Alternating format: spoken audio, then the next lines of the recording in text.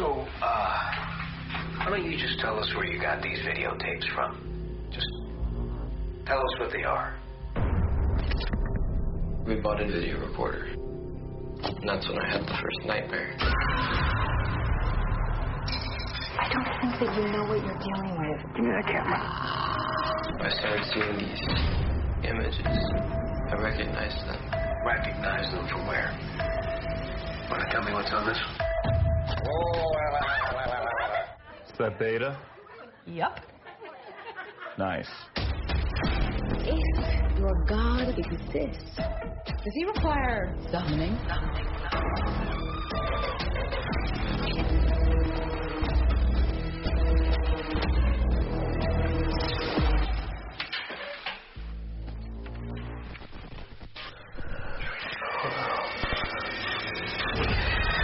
Where did you get those tapes? You saw what's on them.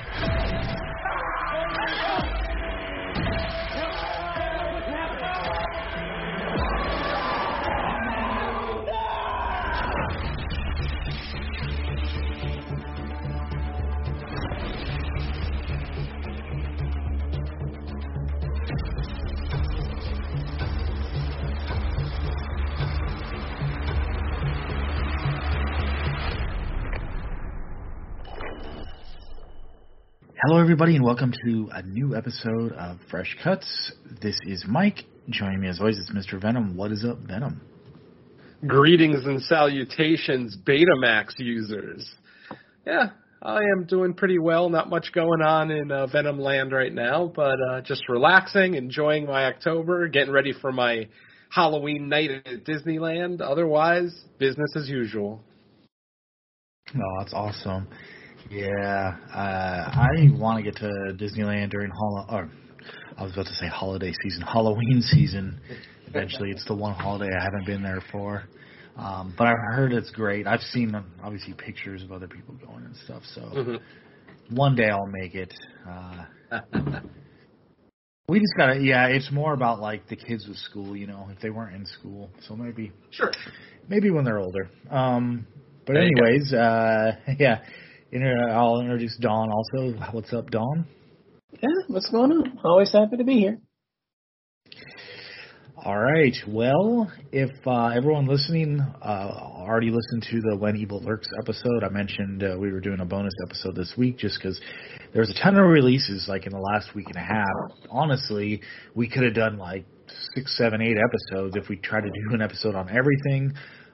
But yeah, we don't all have that much free time. Probably none of us do. But so we kind of picked what we were looking forward to the most, I think. I know with Evil Lurks, that's definitely the case. But VHS 85 also released the next chapter in the found footage franchise of VHS. They've been kind of putting them out at a decent pace ever since the first one debuted. I have a feeling this won't be the last one, just because they seem relatively easy to, well, I wouldn't say easy, but, you know, they usually go straight to Shudder, and they usually get different directors to sign on all the time, so the participation and the cooperation in the horror community to get these made seems still a viable thing to do. So I will read the synopsis on the latest one. Off IMDb, unveiled through a made-for-TV documentary, 5 tales of found-footage horror emerge to take viewers on a terrifying journey into the grim underbelly of the 1980s. All right. So we will start with general thoughts. I'm assuming once we get to spoilers and walk through, we'll go through each one. But for the general thoughts, we usually kind of give an overview, like a more general overview, so we'll start with that. Venom, what did you think of VHS 85? This film is a slight improvement from last year's VHS 99, which I think all three of us weren't real fond of. I know I had a major problem with the fact that a lot of the segments were kind of youth-oriented. They had younger casts. And thankfully, we don't really get that here.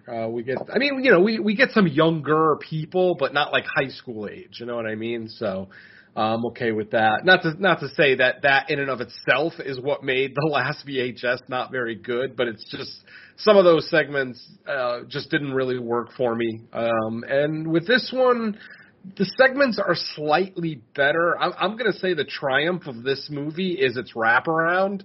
Like we get an actual fleshed out wraparound this time with like a beginning, middle, and end. It's almost like its own segment, and I feel like that's when a horror anthology really, hits a home run, when the wraparound almost becomes its own segment. Think the Mortuary Collection from a few years ago. That one, really masterfully put that together. Same thing with a Scare Package with the Joe Bob vehicle, where we got part 1 and part 2. So this one is a slight improvement over last year's VHS 99. In my opinion, it still doesn't come close to the heights of VHS 2 and VHS 94. Just the strength of those segments, wraparounds notwithstanding. Because, the wraparound for the first two was, fairly simple, just some home invasion stuff. And then the third movie, Viral, was where the wraparound started getting a little bit more complex and not always to the benefit of the film. But this one I thought worked out for me. Like I said, it felt like another segment, and it was a fairly enjoyable segment too. So I mean, you can kind of look at this film as having had 6 segments, depending on if you're going to count the two-parter as one segment. There is a segment in this movie that I'm not really happy with, the fact that they split it up into 2. I understand why they did it, because there's a little bit of a reveal once you understand that it's actually part 2 of a previous segment in the film. And it actually has kind of a cool little guilty pleasure kind of ending that I actually did enjoy for that segment. So, a little bit of revenge. Again, my pettiness and vindictiveness kind of coming out in my cinematic choices. So, none of the segments really are great. I can't say great. I could say good. Best is probably the best I could say. A couple of really short segments that don't really have much of an arc. They're really more of just a quick scene. And even the first segment, which, ends up getting a second part, when it ends, it's almost frustrating. It's like, well, wait a minute, that's the end of the segment. That doesn't make sense. And then to bring that segment back later to then complete it, just kind of, I don't know. Like at first, I wasn't even sure if it was 2 separate segments or if it was one segment done by one director, and that is the case. It's one segment done by one director. They just split it up into 2 different stories, since you can, kind of. I can't really talk in detail about it till we get to the walkthrough, but yeah, I'm just going to say I was not the biggest fan of a 2-parter in a horror anthology. I want to see each segment beginning to end, unless you're going to do the Trick or Treat style, where they're just constantly intersecting with each other and going back and forth between segment to segment. That's acceptable. Tales from Halloween did that. Trick or Treat did it masterfully. But this movie, with its 2-parter, just didn't really work for me. Overall, no major problem with the performances. The editing is, it's VHS, and because it's set in 1985, you're definitely dealing with a lot more, bad VHS video quality that is obviously, an effect for the movie. It's not like they actually shot it in VHS. At least I don't think they did. So, being that it's like over a decade before the last 2 chapters that we got, I don't mean in real time, I mean in movie time. In 94 and 99 were the last 2, and now we're getting 85. So there's a little bit of a degradation in the quality of the film, a lot more glitches and, audio dropouts and things like that, blah, blah, blah, to be expected, for a movie that's quote unquote 10 years older, over 10 years older than the last entry that we got. But yeah, overall, I thought the segments were just kind of underwhelming. Like, all of them had potential, but none of them really came through. I think the shortest segment in the movie, called Techno God, is probably the one that worked the best, because there was actually a definitive end, and I like that, whereas a lot of the other segments kind of had an open-ended ending where there might be more story to tell. Well, maybe not so much with our final segment too, but like I said, it's kind of just varying degrees of good with this movie. None of the segments are great. None of them really blew me away. That's two VHS movies in a row that, after the almost masterpiece that VHS 94 is, this one just, even though it's half a step better than the last one, it still leaves a lot to be desired. And isn't it funny that the two that I consider great, VHS 2 and VHS 94, both have segments by Timo in there?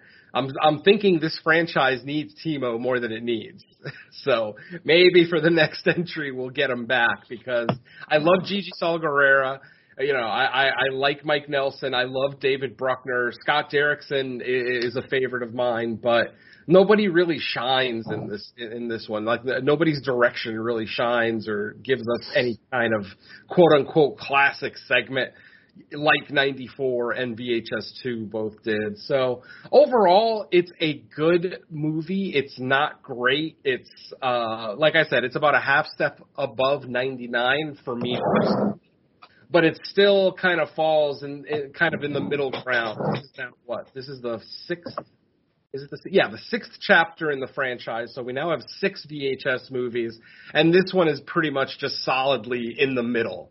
You know what I mean? Like VHS 3, VHS Viral and VHS 99 being some of the lesser ones in the franchise.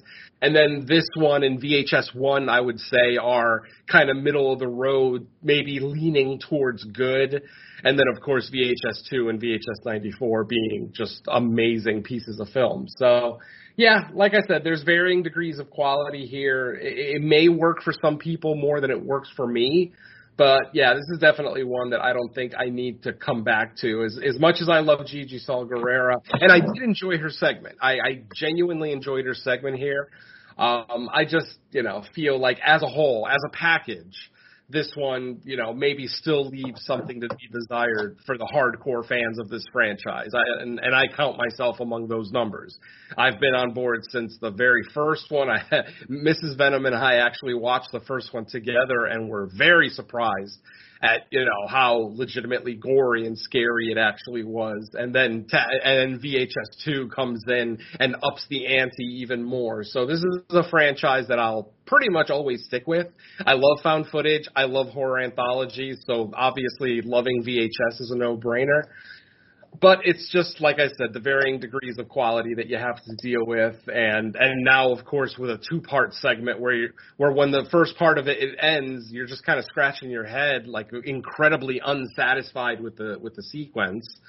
But then it does come together in the second part. So yeah, overall, slightly better than 99, but not one that I'm going to call a classic. So I'll leave my general thoughts at that. All right, let's kick it. Don, what did you think of VHS 85? Yeah, I'm pretty close, although I think I liked it maybe just a touch more. I do agree. I do think this is in the middle between the recent the Shudder trilogy of the series. Not quite hitting the highs of 94, but better than what we got in 99.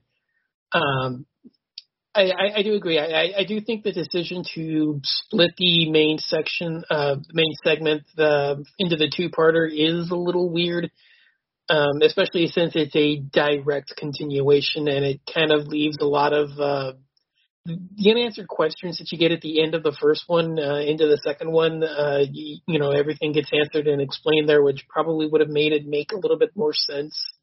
So it doesn't feel as initially disappointing because you're getting conclusion at a later date, so that just it feels a little weird.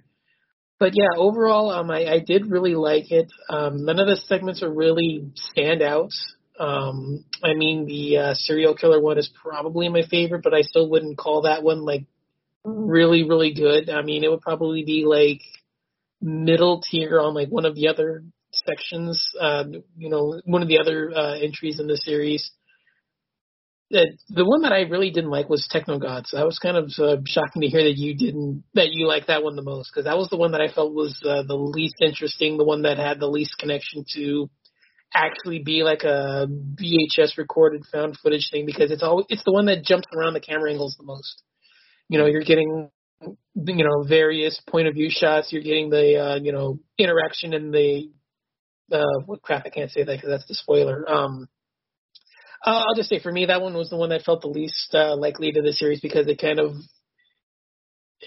I guess you could say it abuses the rules of found footage to a degree, which, I mean, we can talk about that when we get to the segment at hand, but that was the one that really kind of disappointed me the most, and really, it didn't feel like it belonged, and then it was one that I felt the least interesting. So yeah, I can't say that the segments were great, but I think the consistency of it, I think that kind of was the part that wowed me the most with this one. You're not getting, like a really, bad series of segments one after another, or, just middling entries that don't really wow you either way. They're all pretty interesting. They all have their merits. It took me a while to realize what the wraparound was supposed to be. So the first few talking head interview segments kind of was like, oh, okay, so we're done with the segment at hand and we're back to this. So it is, slightly jarring until you realize what the trick of it is. So I guess, like the first couple of times it comes back to this stuff, it does have a, weird, reflex that you're not really quite expecting, but overall, I have to say it's fun. It's not, a world beater or anything like 94 was, but it's also not really the direct to, the direct to get through that 99 was. So it's a nice step in the right direction. I mean, I can't wait for 89 when that one gets announced for next year, because I think that's probably, I would bet that would be the next one if they're going, because that would be like the height of, VHS. So, I mean, like, the mom and pop stores to, like everybody was like pumping stuff out, like, 87, 88, 89. I think those are probably that would probably be like the, the next year, to do this. But, yeah, overall, fun time, not, a complete time waster, but, it doesn't really have like the high that previous entries had. I mean, even 94, I think the best one in that one, is better than the best one in here. So, it does have some highs, and, I think the consistency for this one just kind of, was the part that I enjoyed the most about it. But yeah, other than that, I really don't know if there's something I can spoil. What I'm going to say is going to spoil it, so I'll just leave it at that. Back to you, Mike.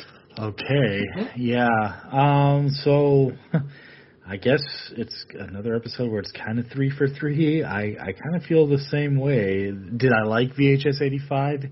Yes, but to me, the major downfall of this one is it doesn't have like that one banger segment that like stays with you like long after that everyone's going to be talking about to make you want to rewatch it like over and over, or at least like revisit it right away.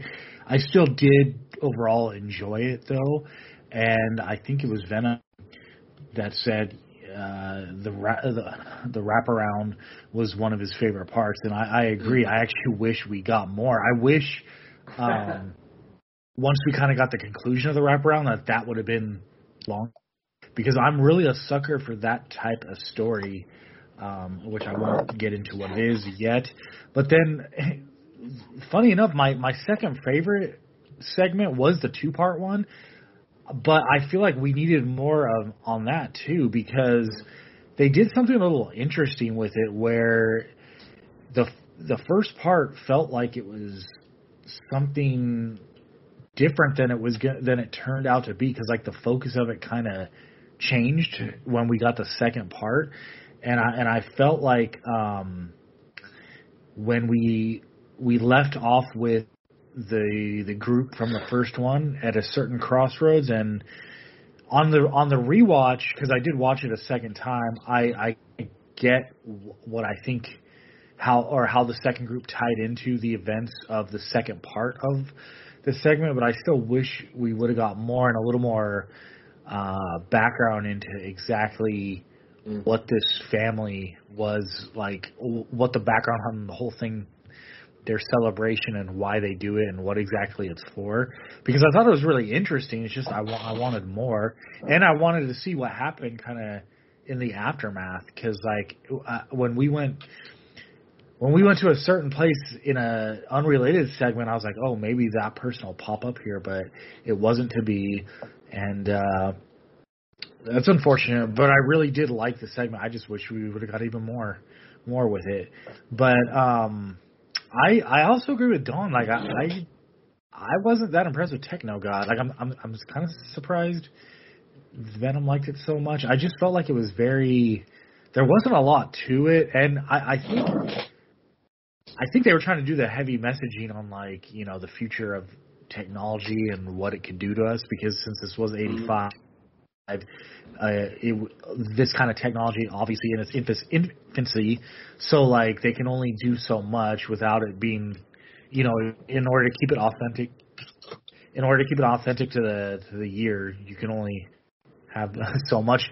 Now I did think the segment, we did get kind of a good conclusion to it with practical effects, which I was very happy with how it ended, especially that last shot. That was really cool. The Gigi Saul Guerrero, I don't know, man. That's another segment where I liked it. I just felt like I wanted more at the end, and I feel like all the VHSs ever since we got Safe Haven, it seems like all of them want to like kind of do their version of that, and they just can't quite pull it off because that segment was just so amazing. Like I still, every time there's a new VHS, I still think of Safe Haven for some, like it's just always in my head. And I see like attempts to kind of like do something along those lines, but so far it's just nothing's ever touched that as far as the ones done in almost in that style. But other than that, I mean, I agree with what you guys have to say. Like I did like it. Better than 99. So I think like it is an improvement, and it's like kind of it did enough to get it back on track. I just think that nothing topped like good. Like we didn't get great out of this one. I was hoping for like one or more segments that would really be great. I think it's like a solid, good entry, which is lacking the great that the tops in the franchise have delivered. So I'll leave it at that. Let me go ahead and give everybody some background as to why I really enjoyed Techno God. Fear Factory is one of my favorite bands of all time. They're literally a top 3 band for me ever. And anybody who knows anything about Fear Factory knows every single album that they have ever made in their entire career is about AI and technology rising up against us. And most of their music videos have that same theme as well. So that's something that I've kind of always, over the last 30 or so years since the first Fear Factory album came out, I believe it was like 92 or 93 for the first one, I've been a hardcore fan, and that message has always kind of been something that's kind of permeated in my brain. So when I see this segment, it's basically a Fear Factory album come to life. Literally, you know, the fear of a techno god, an AI god that will rise up against us. Yes, it's a version of Skynet. I understand that. But it's something, and obviously Terminator 2 is a huge influence on Fear Factory, you know, as far as their songwriting goes. So that kind of gives you a little bit of background as to why I kind of like Techno God. I kind of like the setup for it, too, because I've actually seen a few of those one-person shows, you know, those stage shows with one person on stage just kind of ranting or, you know, spouting off poetry or whatever the case may be. I live in Los Angeles, so I live in probably the world capital of one-man shows. So just the setup worked for me. What she was going for in her little segment worked for me. And how it ended definitely worked for me. I mean, she sat there. This is a perfect example of be careful what you wish for because you just might get it. And that's exactly what happened with Techno God. Plus, it's the shortest segment. So why wouldn't it be one of my favorite segments of the movie? As I've said, this movie is, good at best. It's average to good. So give me those short segments all day long, and I'm happy with it. So I also thought the one person, because it's basically one person on stage with like maybe 4 or 5 people in the audience. So it just worked for me personally. So I can definitely see why I'm the only person who really enjoyed that segment. But yeah. Ultimately, my favorite is still going to be the wraparound. For it, I wish it was a segment so that I could say my favorite segment was Rory, but I can't because it was the rap. So, what are you going to do? I don't know. There's not a whole lot we can really discuss without getting into actual story points. Right? It's just... the only thing that I do want to mention, did you guys ever get the feeling that, I mean, it's been confirmed, so it's not really a spoiler, but the one by, I forget his name, but the serial killer segment, that is confirmed as being in the Black Phone universe. Oh, I thought it was... I guess it could be, yeah. It is. It's Scott Derrickson, director of The Strangers. So. Yeah. So, I mean, I guess it could be. I try not to read. I literally just watched this movie today for the first time, and I try not to do any research on them before I check them out. Obviously, it's October, so I got a busy month of movie watching. So I didn't get a chance to watch this a second time, but yeah, I mean, I hadn't heard that, but if you say I have no reason not to believe you. He's confirmed it on his Twitter thing. Okay, cool. Yeah, so he said that it is in part in that universe. So like I'm saying, interesting. Interesting to be part of that universe, but just because this one has a little bit more of a supernatural element than anything in the Black Phone, so that kind of it's a weird one, but I can see it. That's fine. I guess let's just get into it. Yeah, I mean, we got a lot to talk about here. 5 segments plus a wraparound. Well, 4 segments, really. One segment split into 2. When I saw 5 director names, I'm like, oh, shit, we're getting 5 segments because we don't usually get 5 full segments, but we still kind of didn't, so I'm okay with it. So let's just go ahead and get into it. That's your final spoiler warning, folks. We're going to go ahead and get into the walkthrough of the individual segments in VHS 85. So if you haven't watched it yet, go ahead and check it out if you're even interested, and then come back to us here. Otherwise, if you've seen it or don't care to see it, let's go forward. All right, so our movie opens up very WNUF Halloween special style, where it's basically just a television and somebody's flipping through. They're flipping through commercials. There's like a monster truck thing and a bunch of other cool, just like 80s commercials that are playing, like local pay cable commercials. And then finally, the channel flipping stops and ends up on a show that it's almost like an Unsolved Mysteries 2020 Nightline style news program where they're talking about an experiment that happened at a lab involving a subject named Rory. We don't really find out much about this during the first little segment other than it looks like just a person who doesn't really move, doesn't really speak, just sits in one spot, and they are basically setting up an experiment for him. I'm going to go ahead and run through the entire segment rather than going back and forth, in between. So as we come back to the wraparound, we find out that Rory is actually an alien. He is not from this planet. And there is a doctor in this that is basically doing experiments, trying to figure out what he is and what his intentions are. They basically have him in like a room, like a fake living room with like a couch and a television, and they've just got like standard 80s television playing on the TV. The hope is that the alien will learn our language by watching television. Obviously, our doctor, our scientist thinks that this thing is a hyper intelligent being, so figures I'll let it watch TV and it'll learn our language so that we can communicate. Eventually, we end up finding out that the doctor named the subject Rory. So all through the segments, and every time we return to the wraparound, we hear Rory's name. And every time we come back to the wraparound, Rory is more and more mutated. Basically, he almost like he forms a cocoon around himself. Not a true cocoon, but almost like just a blob of pus and whatnot, just red liquid.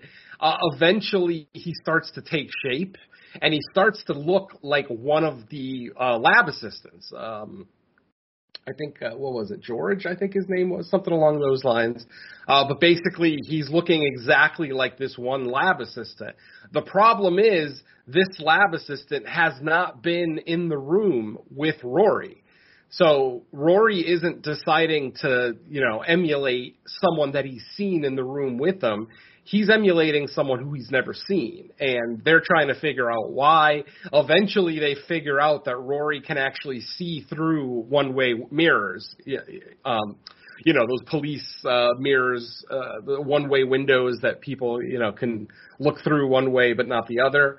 They figure out that he can look through that stuff and actually see us. We'll see the people on the other side of the glass, and hence why he's copying George. I don't know why. Maybe he just likes George's basic visage or whatever, but it starts copying him. Eventually, as we come back to the wraparound, Rory starts to get a little violent. Eventually, people start quitting, like lab assistants. We see a couple of them leave the experiment because they're not happy with what the doctor's trying to do. They're not happy with his methods because obviously the doctor doesn't really care about Rory's welfare all that much. He just wants answers. He's like Dr. Channard in Hellraiser 2. He has to see. He has to know. One of my favorite horror quotes ever. Anyway, eventually, there's no more lab assistants left. It's literally the doctor, the main doctor, and George. And then there's an administrator there, too, a female administrator, with a clipboard, blah, blah, blah. But as far as actual scientists, there's only the two. Something happens where the vital signs, Rory's vital signs, start to kind of go down, almost like he's dying. He's still basically in his kind of sort of cocoon thing, still vaguely looking like George. And eventually the doctor orders George to go in there to give him a shot of adrenaline, of all things. He wants to give a goddamn alien adrenaline because his vital signs are slowing down, which that doesn't seem like there was much forethought there. Before George can even get the syringe into Rory, Rory literally develops this weird tentacle that looks like a tail because it's got like a fork at the end of it, almost like a devil, like a classic devil tail. You know what I mean? And, it's just kind of floating in the air, just kind of looking around, not attacking or doing anything. But then as soon as George nears Rory's body to give him the injection of adrenaline, this tentacle thing grabs George, pretty much wraps itself around George's arm, does not let go. Eventually, the administrator is there witnessing this. She tries to get into the room, and they open up the door, and, George comes out, but Rory's tentacle is still attached to him. Suddenly, more tentacles start to appear outside. I'm calling them tentacles. They're not really tentacles. They're appendages of some kind. So more of them start to appear, and then one of them attacks the administrator, kills her, and then gives chase to the doctor. At this point, George is dead. George has basically been squozen to death. Squozen, is that a word? I'm going to go with it. Let's see. Basically, the thing ends up chasing the doctor around until finally he gets the doctor pinned in a corner. The doctor is unable to use the hand scanner because his hand's covered in blood and it can't read his fingerprints. So eventually, Rory just comes around the corner and just takes him out. And then the final shot of the wraparound and the movie is basically Rory sitting on the couch in a very alien form where he almost looks like Audrey 2 from Little Shop of Horrors. Like he almost looks like he's got like Venus flytrap style mouths, like 3 or 4 mouths around his gelatinous body, and then he still has those tentacles. Multiple times throughout the movie when we go back to the wraparound, we see Rory watching an exercise video, just, a random exercise video of these women just, doing random little jazzercise or whatever the hell it was. We all remember how aerobics were popular in the 80s. So after Rory basically kills everyone in the facility, we go back to his room and we see that he's using his tentacles to make the dead human bodies do the same exercise moves that are being done in the video. I don't know if Rory just wanted some live entertainment or if he thinks it's funny to make these dead bodies act like the women working out on the videos. But yeah, that's basically the final segment of our movie. I may not have done the wraparound justice, but I did really enjoy it. So, that's our wraparound. And really, that's the end of the movie when the wraparound ends. So let's go ahead and get into the individual sequences. Go ahead. I was going to say, I took that ending as like he was doing it for his own personal enjoyment. Yeah. I mean, it didn't seem like obviously killing the people was malicious, but the fact that he's sitting there, it's almost like he's playing with action figures. It's almost the best analogy I could think of. I forgot to mention that the wraparound does have a title. It's called Total Copy, and it is directed by David Bruckner, who I believe directed 30 Days of Night, right? Am I thinking of the right guy? I want to say he did 30 Days. No, that's... he did The Night House. Oh, he did The Ritual and Southbound. My bad. Yeah. Yep. The Ritual and Housebound were by David Bruckner, who did the wraparound for this one. So let's go ahead and jump into our first segment. And the first segment is called No Wake. And basically all we see with this one is, like 5 or 6, college-age kids in an RV. They're going out to go to a lake to just, go swimming and water skiing for the day. One of them, when they arrive at the lake, they see a bunch of signs, wooden signs that have been torn down. And all the signs say, like, no swimming, no wakeboarding, which I assume is where the segment gets its title, No Wake. Mm-hmm. And it basically, but the signs have all been ripped down. They're all on the ground. So obviously it seems like somebody wants these kids to come swimming at this lake. So they eventually do just go, they go into the lake. A couple of them start swimming. A few of them grab a boat that they brought with them on a trailer and start water skiing. And then we start, out of nowhere, literally we start hearing bullets, or at least we think they're bullets, kind of whizzing by people, and suddenly they're getting hit. One girl gets hit in the mouth, and she's got basically half of her lower jaw missing for the rest of the time that we see her. We see our main great practical effect shot. Oh, it's awesome, and they close up on it too, so it looks really nice. It looks like the bullet basically split her lower jaw, but the two halves of the jaw are still there. So she's got like a gaping maw in the middle of her face. It's pretty fucked up, but she's still very much alive, which is kind of odd because it looks like a fatal injury. And then eventually more of the kids start getting shot by this just mysterious sniper. We have no idea what's going on. Eventually they all get shot and they all drop dead. Literally the last kid alive is our main cameraman who's holding the camera. He falls down in the boat with the camera facing one of their friends who's already been shot and killed. But then suddenly that guy wakes up. The guy who literally took a bullet up in the chest near his heart wakes up, and he's like, "Is everybody okay? What's going on?" Then our cameraman wakes up. And he's like, "Whoa, what's going on?" Blah blah blah blah blah. And then finally, the girl that they were pulling with the boat because they were water skiing, she finally swims back to the boat and gets on the boat. And then eventually the girl that has her lower jaw split open by the sniper bullet, she ends up waking up and getting up. So it's weird. It's almost like it's turning into an odd zombie story. But eventually they end up getting back on the boat. They get back to their campsite, which is right there on the edge of the lake. And they realize that their two friends that didn't come swimming with them are both dead. They're very dead.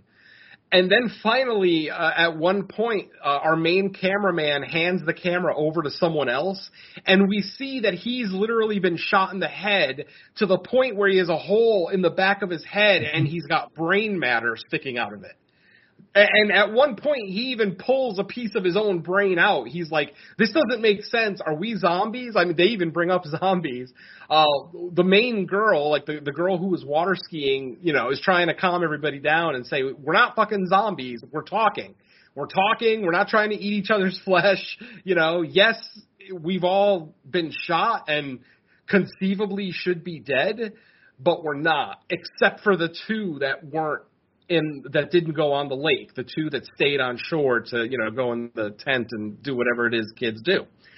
They start to realize, or at least the kid who found all the no swimming signs on the ground, starting to realize why nobody should be swimming here, because apparently this water has some kind of effect on the people that touch it that they cannot die. Literally, as I've said, half of these kids have all been shot in the head, in the face, in the heart, yet they're all standing up and talking to each other. They realize, one of the girls, the main girl, the smart girl, realizes that while she was water skiing, there was a blue pickup truck parked near their campsite that didn't belong to any of them. And then once they got back on shore, found their two friends dead, they realized the truck was gone. And basically, while our main girl is tending to the girl whose lower jaw got split, she basically says, did anybody get the license plate? Because they actually did catch the truck on the video camera. Don't forget, this is a found footage movie. Everything's being recorded on VHS. So they end up looking back at the video, realizing that they do have both the truck and the license plate. And basically the segment ends with our main girl going, okay, we know how to find them now. Let's go. And one of the other kids is like, what are we going to do? Kill him? And she's like, oh, no. We're not murderers. We're not going to kill him, but we're going to do something. And then the segment just ends and that's it. And it's like, you're left scratching your head like, what the fuck is going on? Now, I'm going to go ahead and skip to the second part of this just because it makes more sense. The second half of this segment is called Ambrosia, still directed by Mike Nelson, same as the first half. But with this segment, we're introduced to a girl who's about to have a birthday party of some kind, almost like a coming out party or something like that. And as her family is at the house, and they're in the suburbs, they're not like in the woods or anything. And as she's preparing for the party and as her family is preparing for the party, her little brother, her little brother basically squirts her with a water gun. Now, I forgot to mention that in the first segment, the kids had an orange plastic water gun that was filled with vodka.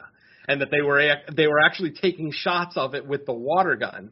So when the little kid in this segment, and this is segment number 4 in chronological order as far as the movie goes. So it's been like an hour since the first half of the segment finished. At this point, you don't know that they're related until you see that water gun. It's like, wait a minute, isn't that the orange water gun from the first segment? And then the sister asks, oh, go ahead. I was just going to say, and then I think later, we see the RV, and they mention the RV, and then right. You slowly start to put it together. Exactly. So basically, after the little brother shoots his sister with the water pistol, she asks him, "Where did you get it?" And he says, "The lady in the RV gave it to me." And she's like, "What RV?" And then the little kid is like, "Oh, there it is." And when the camera pans over, we just see the back end of the RV pulling away. And the RV does look very familiar if you were paying attention to the first segment. So anyway, then the party begins, and in the house, the girl that we're following starts talking about how, she loves that this family has this tradition, that they've been keeping it up for, however many generations. She starts talking about different people in her family. She talks about her uncle, who's a master with a sickle. And I'm like, why are you bringing up a sickle? And then she talks about her aunt and how her aunt is proficient with poisons, that she actually poisons people. You start to realize that this family is not normal. This is a very fucked up family. And then we find out that in this family, they have a rite of passage where when you become an adult, I'm assuming this is the girl's 18th birthday or something like that. When you become an adult, you have to kill 7 people. They don't really get into why. Again, it's an anthology segment, so we're not going to get a lot of exposition, a lot of explanation. But it turns out that everyone in this family, when they became an adult, killed 7 people. That's why she was talking about her uncle with the sickle and her aunt with, her proficiency in poisons.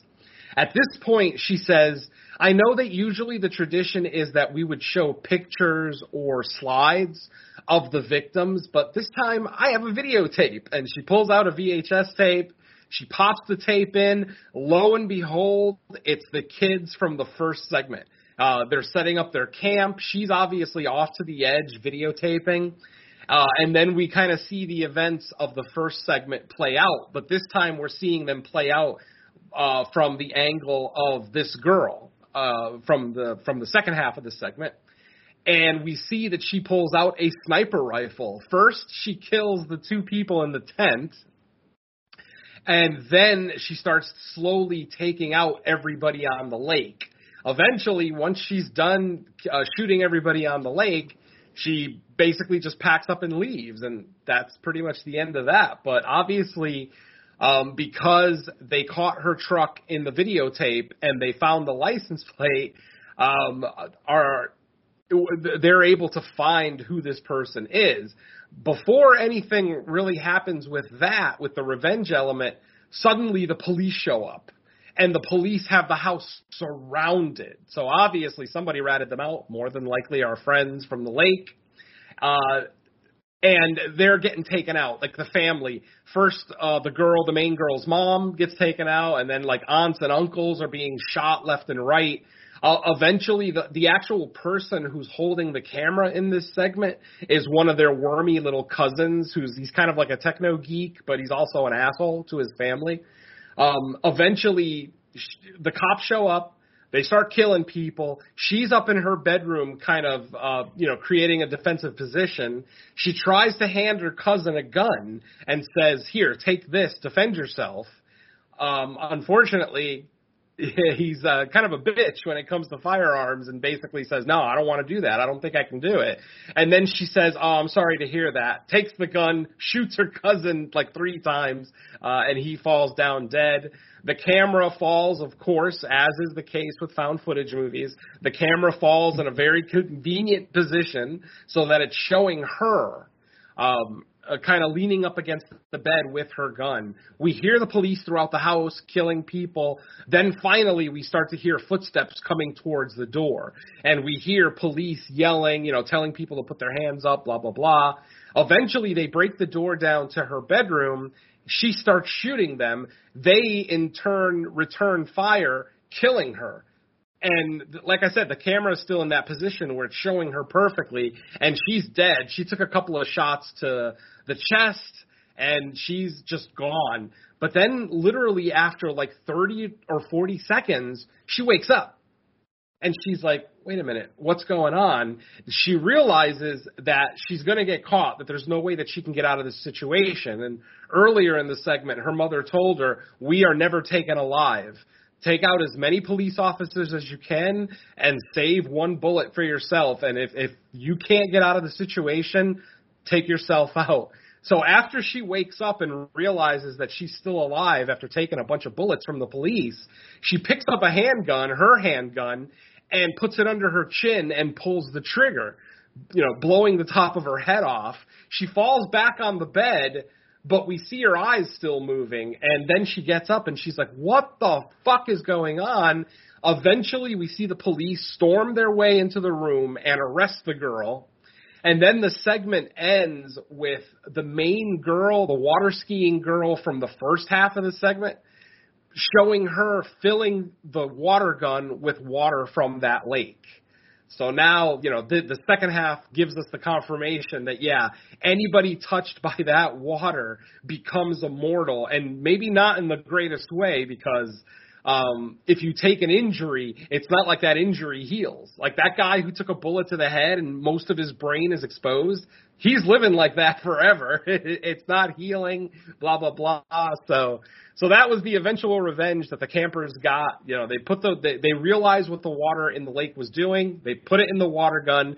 They nonchalantly handed it to the little brother and probably said, "Oh, you want to play a good trick on your sister? Here, shoot her with the water gun." And of course, as soon as the water touched sister, she is now immortal. And now she's going to live a nice, long, happy life in prison. And she can never kill herself, which I think is amazing just desserts, actually. I think that's great. So that's the end of Ambrosia / No Wake, the two-parter. Then we go to our second segment. Our second segment is called God of Death.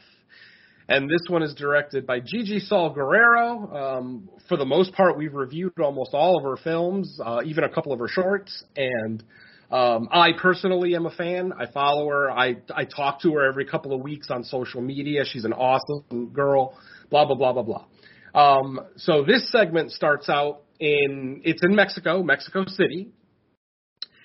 This segment is in Spanish, so you're going to have to deal with subtitles for this one. It basically shows an anchor, a news anchor, getting ready for the morning news. And, she's just sitting there getting her makeup and hair done, and, she's shooting the shit, having some fun, blah, blah, blah. They eventually go to, like, an on-location reporter, and the reporter is Gigi Saul Guerrero. That's our director. She is the on-field reporter, if you will. And then basically at exactly 7:15, the program starts. I don't know what news program starts at 7:15 in the morning, but whatever. As soon as the program starts and the host, who is a slightly older woman, starts to give, just like the morning spiel, like, good morning, I hope everyone's having a good day, blah, blah, blah. Literally, the building starts shaking. And then they realize, oh shit, it's an earthquake. But this is no simple earthquake. This is a major, major earthquake, to the point where I think one of them mentioned that the top 3 floors of the building that they were in had all collapsed. And they were on the 4th to the top floor. They were literally on the floor above all the collapsed floors. We see Luis, who is the cameraman for the show. Apparently, he's the only person who survived. The host ends up getting crushed by a large piece of building that falls right on her and crushes her head up against the desk. Everybody else that's in that room seems to be gone, and the only person left is Luis. And his camera, of course, is still working. How the hell would we know it? So eventually rescue workers show up, and they're able to get Luis up and out of the room. Unfortunately, the building it's actively collapsing. When they finally get outside, they see all the destruction. It looks like a major, major earthquake hit Mexico City. I didn't actually check my history to see if an earthquake actually hit Mexico City in 1985. It did. But It did. It actually did. Yeah. Thank you. Beautiful. Yeah, she's confirmed on several occasions that as soon as they said they were doing 85, she knew what her segment was, which was the earthquake. Yeah, so that makes sense. And so at this point, the rescue workers are trying to get Luis and themselves out of the building. We see them, going onto exterior stairwells. Everything is collapsing. Roofs are collapsing. Walls are collapsing. They're trying to get down the building, down the stairs as fast as they can. What ends up happening is they end up going too far down. They end up missing the ground floor and going down into a basement of the building. Suddenly, the decor of the room that they're in kind of changes. Like, it's no longer rubble and broken drywall, like a collapsed building. Suddenly, it's all just rock. It's like they're in a cave or something, and it's a dirt floor and just rock all around them, above them, everything. Eventually, they get to a carving on the wall that, if you've watched Mexican movies or pop culture, then it looks very familiar. Actually, we saw that mask recently in the Saw movie. If you guys remember the trap where the guy had to pick out a piece of his brain, and then the mask eventually closes on his face, that's literally the carving that we see in this wall. And suddenly they start hearing like a booming voice. Just they don't know what's going on, and eventually we see this Aztec god standing there. He's very tall, well over 6 feet tall. He's got his outfit on, his headdress, not wearing a shirt. He's got the cool Aztec outfit on. And basically, as soon as that happens, the female of the rescuers, of the rescue team, there's a female on the team. She, for no reason whatsoever, takes off all her clothes, gets butt naked, and then starts stabbing Luis with a crowbar, basically just hitting him over and over and over again. She ends up stabbing him so much that she's able to pull his heart out. She ends up reaching into his chest, pulling his heart out, and then she hands it to the Aztec god. And while she's doing this, she's spouting off different names, different Aztec names, stuff like Izputec and Mitlan, and what do we got here? Zantamak. I wrote down all of them, but they're that Aztec writing where there's a lot of Z's in it, and sometimes they're silent and sometimes they're not, so it's kind of hard to difficult. It turns out that this particular god is Mitlan, and she says his name a few times, and then she just says rise, the word rise. She hands the heart over to Mitlan. He takes a bite out of it, and then she starts repeating, rise, rise, louder and louder, until eventually the entire building just collapses down on top of them. And that's pretty much the end of the segment. Well, no, we get a little bit of an epitaph where we return outside to Gigi Salguero's reporter, and she's doing a report, post-earthquake, where she's talking about this is one of the most horrific things we've ever seen, and, blah, blah, blah. This is worse than the 57 earthquake, which apparently was a really bad one in Mexico City as well. And then that's where our segment ends there. So that is God of Death. Pretty quick and to the point. I don't remember that one being too terribly long. Our next segment is called Techno God, but it's just it's not spelled out Techno God. The literal spelling is TKNOGD, but when pronounced phonetically, it's Techno God. And basically, this is a very simple one. We see a woman in a small theater. She's setting up a camera behind the stage. We see that there's 3 cameras there, one that's being held in the back of the room by a cameraman. And then she sets up her laptop at the back of the stage as one camera. And then it looks like the stage itself has like a security camera on the right side of the stage, also pointing down. And then she basically just starts doing like spoken word poetry, like poetry slam stuff, where she's kind of condemning technology. She's talking about how people have killed God. We have killed God. We revered the gods for so long, and then because of human advancement and technology, we've basically killed those same gods. And she starts talking about, we can't have a world without gods. When one god is killed, it must be replaced by another god. And then she starts talking about the god of technology, the techno god, if you will.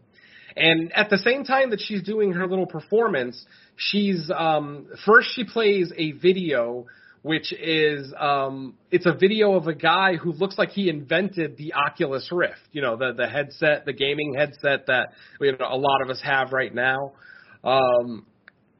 But he basically invented something along those lines that utilizes the goggles and power gloves, for lack of a better word. I think they call them technical gloves or digital gloves, something like that in the movie. But really, they're power gloves. They're Nintendo Power Gloves. I don't care what you tell me. And he's explaining how in the virtual world, when you're wearing these gloves, you can actually reach out, grab a virtual cup, and, and interact with it like if it was real. He's actually talking up virtual reality way more than how good it actually is. I've done multiple virtual reality games, and they almost always disappoint me. Anyway, that's the first video that she plays, the guy who invented this. And then she basically says, there is your God killer. He has killed God with his new invention. Then what she does is she actually will, on the screen, she brings up almost like a digital world. It looks a lot like the digital world that Homer gets stuck in that Treehouse of Horror segment from years ago. Just very basic, elementary technology, graphics. It doesn't look graphically beautiful. For 1985, it looks actually pretty fucking good, but obviously we look at it today and it looks kind of lacking. But she's basically playing that on the screen, and then she grabs a set of those goggles and gloves that this guy invented. She puts them on, and now she is part of the digital world. We don't actually see her in the digital world. For the most part, the camera view stays out in the stage in the theater area, but their screen is there so that we see what she sees, basically, in that digital world. And then basically she starts doing an incantation. She even calls it an incantation, where she's requesting the presence of the techno god. And she's like yelling, where are you? To the point where she's yelling at the top of her lungs. Finally, something shows up on the screen that kind of shocks the audience, and it scares her a little bit. It just flashes on the screen quickly. Your basic humanoid demonic form. We've seen it before. But then it starts to show up more and more until finally it's just right there standing in front of her in the digital world. So the audience is looking at this on the screen. She's experiencing it with her headset on. And suddenly the god starts to attack her and starts literally throwing her around to the point that in the real world, she's actually being lifted off the ground and falling back down. So literally everything that this techno god is doing to her in the virtual world is translating to the real world. But obviously nobody in the audience can see the techno god other than what they can see on screen. Eventually, the techno god starts scratching at one of her legs and literally skins one of her legs completely, just pulls all the skin and a lot of the muscle. So, there's actually bone exposed and some muscle tissue, just completely fucked up. And then he takes one big swing and literally cuts off her other leg. Her other leg literally flies into the audience. The audience doesn't really know what's going on. They, to their knowledge, they're watching a show. They're watching a staged performance. But this girl is actually getting decimated by the techno god. Eventually, after she's dead, missing a leg, the other leg is completely devoid of skin. The cameraman in the back of the theater starts to walk up on stage and get close-ups of her. And at that point, the audience starts to fucking applaud. Even to the point where even one guy sitting in the front row has this woman's blood on him. Literally, he was hit with blood spatter. But everybody in the theater starts to applaud like it's the greatest thing they've ever seen, and that's the end of our segment. The techno god makes the appearance that she wanted him to make so desperately. But like I said, I know that segment's not going to speak to everyone. It's absolutely not. But because of my past and because of my own kind of inherent fear of AI and technology rising up against us, this kind of works for me. So it's nice and violent. There's some practical effects. And like I said, it's short. I think it's like less than 10 minutes. For a movie, it's an hour and 50 minutes long. To have a 10 to 15 minute segment in there is pretty nice, in my opinion. So that is Techno God, directed by Natasha Kermani. Next on the docket is going to be, well, the next, in chronological order after Techno God would be the second part of the two-parter. with the girl and her family and the rite of passage and everything.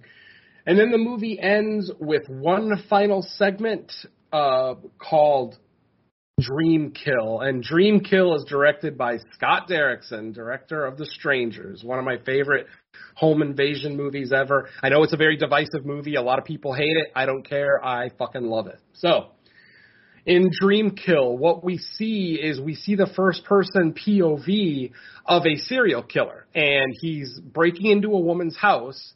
At the same time that he's breaking into the house, we hear her 911 call. She actually calls 911, says that there's someone breaking into my house. I need the police here.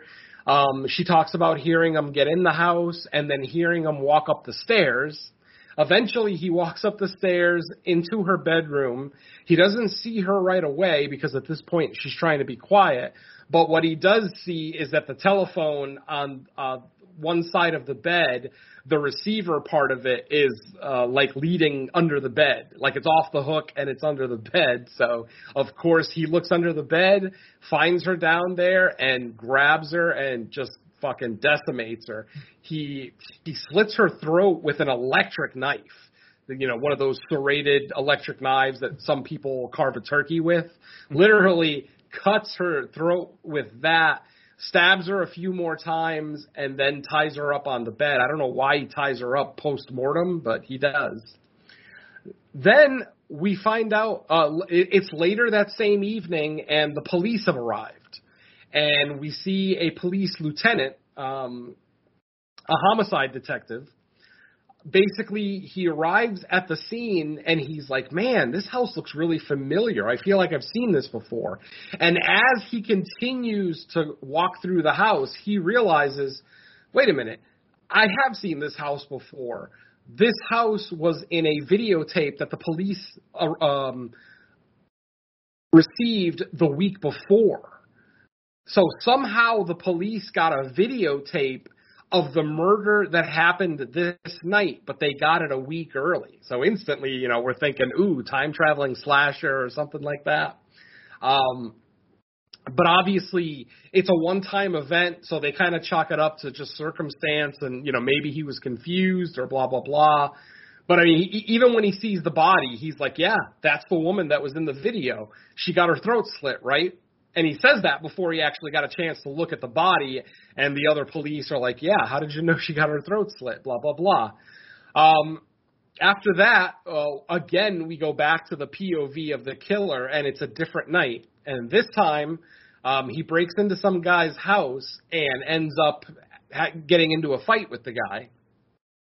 Basically, punching him. I mean, this killer must be ultra strong, too, because he's throwing this guy around. Like, this guy doesn't look like a weakling, He looks like he's in halfway decent shape, middle-aged guy. But he's getting thrown around like a rag doll, which makes you feel like there's a supernatural element to this thing. Eventually, we see the killer in the POV shot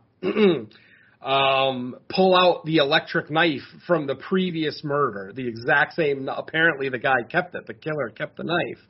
And we see him cut the fingers of the guy's fingers off, all four of his fingers off of his right hand. He just cuts them all off in one swoop. And eventually he does end up killing the guy completely. And then again, the scene fades. When we fade back up, the police have arrived at the scene. They're investigating. And once again, our homicide detective is there. And he's like, God damn it, it happened again. I saw this murder in a tape that we received 4 days ago. This time it wasn't quite a full week. It was only 4 days. But yeah. So obviously something really fucked up is going on, because now that it's a repeat offense, you can't call it circumstance. There's got to be something weird going on. And they even make the gag of a time-traveling slasher. I actually wrote that in my notes after the first part of this video, and then the police officer himself says it later on. I'm like, yeah, great minds think alike, blah, blah, blah. So eventually they're able to figure out what mailbox the videos were mailed from. It's just a public mailbox on a street, any given suburban street. They decide to set up surveillance there. The unmanned surveillance is not successful. The second murder occurs even though they've got the the surveillance camera there. So they decide to put an actual unit at that mailbox, which is really weird because the person who mails the video doesn't see the police car that is literally right there, unless he just wanted to get caught, which is a potential. It potentially could be the case, but what ends up happening is they arrest the person. They see this person who they've seen on a videotape, on the surveillance tape, mailing a package. They end up arresting this person, and it's a kid. It's like, I don't know, 17, 18-year-old kid named Gunther, and he's ultra emo. Holy shit. Or maybe goth. I'm an old man. I can't tell the difference between goth and emo. Maybe, I think more goth, because he's wearing all black. He's got the white makeup on, black lipstick, black nail polish, blah, blah, blah, blah, blah. Very, very goth. So, of course, our homicide detective is there and wants to interview him. The weird thing about this interview is that he actually brings the guy's father in to the interview with him. Because his Gunther's father is another cop on the force. So, I think it's a major, conflict of interest, but whatever. So the homicide detective and Gunther's dad are there interviewing him, and they're trying to find out what's going on. Where did you get this videotape? And the kid's like, I got it from my house.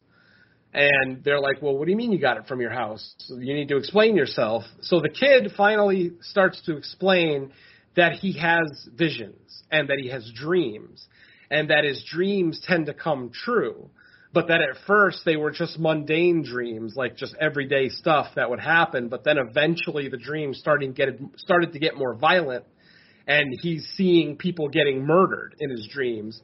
And somehow, they don't really get into how, but somehow a VHS camera that the kid has in his house is somehow recording his dreams. That's what these tapes are. These tapes are basically this kid's dreams of murders that are happening, up to a week ahead of time. So he's been sending them into the police, apparently to try to help the police, because he knows that they're visions. He knows that the murders haven't happened yet, and figures maybe if I send the tape into the police, they'll be able to figure out what's going on. But of course, they end up arresting him before that happens. Obviously, the cop is kind of skeptical, doesn't believe the kid, but then the dad says, yeah, this makes sense. Multiple people in my family have had that ability of prophetic dreams. And, the cop is like, wait, prophetic dreams? Of like, yeah, basically, my sister had it. This guy's, my son's mother had it, my ex-wife. And then he talks about how he hates it. I don't know if he's implying that he has it too, or if he just hates that everybody else in his family has it. But yeah, he talks about how much he hates it. And then finally, after the interview, they finally decide to watch the tape that the kid was mailing when he got arrested. We see the video, and once again, it's the POV of a killer walking into a woman's house this time and basically dismembering her body. Literally cuts off her arms, her head, and just kind of leaves them all in a pile there. And the cop is like, what is this? And again, the kid is like, I don't know. It's one of my dreams. It's what I saw. It's what I saw last night. That's why I was mailing you the video. Blah, blah, blah. They decide that they're going to watch the video more closely to try to see if they can figure out where the house is. Eventually, they're able to see the numbers of the house. And in the reflection of the front window, they're able to see a water tower with the text on the water tower facing the house.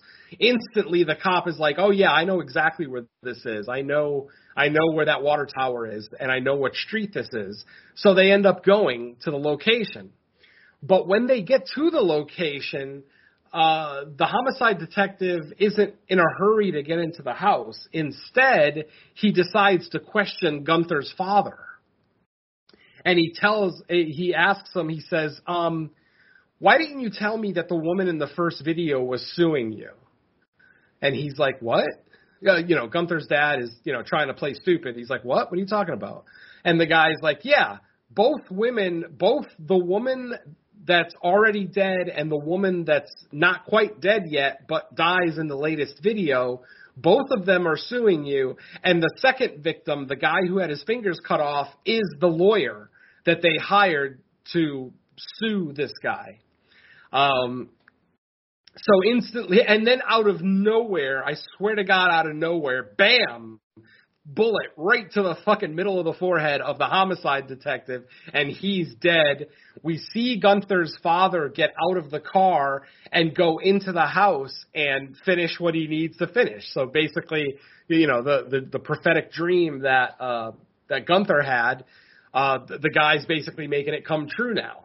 So as it turns out, Gunther is having dreams of his own father's killing spree. But because everything is always in POV, he never got to see the face of the killer, so he had no idea who it was. Now, while all this is happening at the third victim's house, the homicide detective getting shot, while all this is happening, they left Gunther in the interrogation room with the video camera still pointed at him. And he basically fell asleep at some point.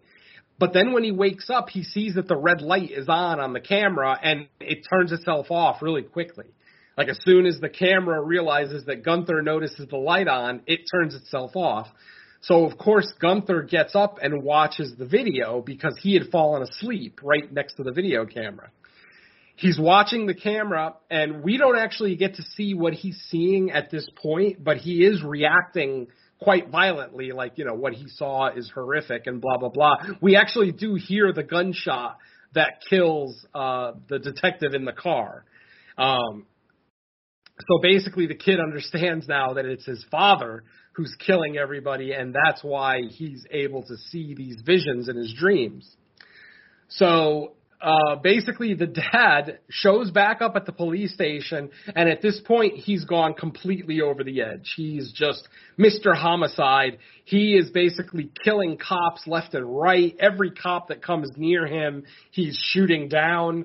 Eventually he gets back to the interrogation room that Gunther is in, and basically lets Gunther know, I fucking hate that, that you have these visions, that you can see everything that I do. I can't stand that about you. And now I'm going to kill you and end all of this. And then Gunther goes, no, you're not. I've already seen the video. I know how this ends. And the dad is like, what? And Gunther's like, yeah, you're not going to kill me. No one's going to kill me. I know what happens. I've already seen it. At that moment, Dad starts getting shot at by more cops. Reinforcement shows up. They start kind of pouring into the hallway, but the dad is kind of picking them off as they come in. First, he's shooting them with a handgun. Then once that runs out of ammo, he goes back into the interrogation room, grabs a shotgun off the wall. No fucking police station would ever keep shotguns on the wall of an interrogation room. But again, it's a horror movie, so I'm going to let it go. He grabs a shotgun and starts just killing cops left and right with the shotgun. He blows one guy's arm off. He blows one guy's leg off, then shoots him in the face. Just, cops are falling left and right. And then finally, from behind, we hear a single shot, and we see a bullet go through Gunther's dad's head. As his body falls, we see Gunther standing behind him, holding the gun pointed at him. And then, of course, Gunther drops the gun, and that's the end of our segment. That is the end of Dream Kill. And I think that's everything, right? Did we go over all of them? I know we did them out of order. Because you did the wraparound, yeah. Yeah. So that is our 5 segments plus our wraparound. Like I said, and our 2-parter, if you even want to call that 2 separate segments. Otherwise, 4 segments in our wraparound. But like I said, not a terrible movie. It's just that some of the earlier VHS films were so good that now, we expect a little bit more. And, we're still getting decent segments here and there. Like I said, this one is definitely a half step to a full step better than the last one, to the point where I can't really pick out a segment in this movie that I hate. Whereas in the last one, I hated the hell sequence. I hated the Medusa segment. You know, there were multiple segments in the last one that I hated. In this one, I don't hate any of them. I don't really love any of them either. Like I said, I like the wraparound. I like Techno God. I like God of Death. I am a Gigi Saul Guerrero fan, so, you know, by default, I tend to like a lot of what she does. As soon as the segment opens and they're speaking Spanish, I knew it was her segment instantly. She does that a lot. So yeah, there you go, folks. That's VHS 85. Better than 99, but definitely not an elite entry in this franchise. Venom, did she do a segment for Satanic Hispanics too? She, yeah, absolutely. I mean, she's been pushing that movie way more than VHS. Like in the months leading up to, I wasn't sure what she did for it. I knew she was a part of it somehow. I just wasn't sure she wrote and directed something. I guess that movie is a little bit closer to her heart because, like I said, in the months leading up to that movie's release, she was talking about it on social media so much more. Whereas with VHS, I really only noticed her start talking about it last week. Like as of last week, I didn't even know she had a segment in this movie. And then once, you know, it was released and I saw the list of directors, I'm like, oh, okay. And then I started to see her posting about it online and thanking her crew and her cast and everything else for the great segment, blah, blah, blah. So, yeah, I'm still a fan for whatever it's worth. Yeah, but just to wrap it up, I agree. I found VHS 85 enjoyable, but I'll just reiterate, I just felt like its highs didn't reach the highs of a couple previous entries, meaning that there wasn't like a standout segment that was just so great that I'm going to be talking about it like well past the life of this movie. Like the way I do certain entries, you know, we're like 4 entries past some of the VHSs, and I still like think of those constantly. Yeah. I mean, I feel like the VHS franchise is going to have a hard time topping Safe Haven and The Subject. And, I mean, to this day, The Subject is still my favorite segment of a horror anthology ever. I've actually watched that over the last year or two. I've actually watched just that segment. I don't even watch the entire movie. Not to say that the rest of VHS 94 isn't good. There's some, I mean, I love Ratma. I like the funeral home segment, blah, blah, blah. But The Subject, that movie just checks off so many boxes for me that I can't imagine a horror anthology segment ever topping that. I want to see it happen. Don't get me wrong. I would love to see it happen. Hell, it might be Timu someday. You know, maybe he'll come back to the franchise and do, you know, something that's just going to completely melt my brain. And that's what we're hoping for. But, you know, it definitely looks like this franchise needs more Timo. So hopefully he'll come back for the next entry. I would highly endorse him returning to the franchise. Indeed. I want to see The Subject too. I want to see the sequel. So good. All right. Well, that's going to wrap up our discussion. VHS 85, but let's find out where else people can hear us. So, Venom, what do you got? Not too much new for me. Obviously, we've done 2 episodes of Fresh Cuts this week, so a little double duty this week, which I never mind doing. I love talking horror. The main show, episode, what are we up to, 56 on the main show? Yeah, next episode will be 57. There we go. So episode 56 just released. Those are my picks, where we looked at a pair of Ryuhei Kitamura films. We looked at 2000's Versus and 2003's Origami. And a latest episode of Creature Comforts is still episode 17, where we look at 20 Million Miles to Earth. Not likely going to see another episode of that one in October just because of all of our responsibilities in October. So hopefully in early November, we'll see the next episode of Creature Comforts.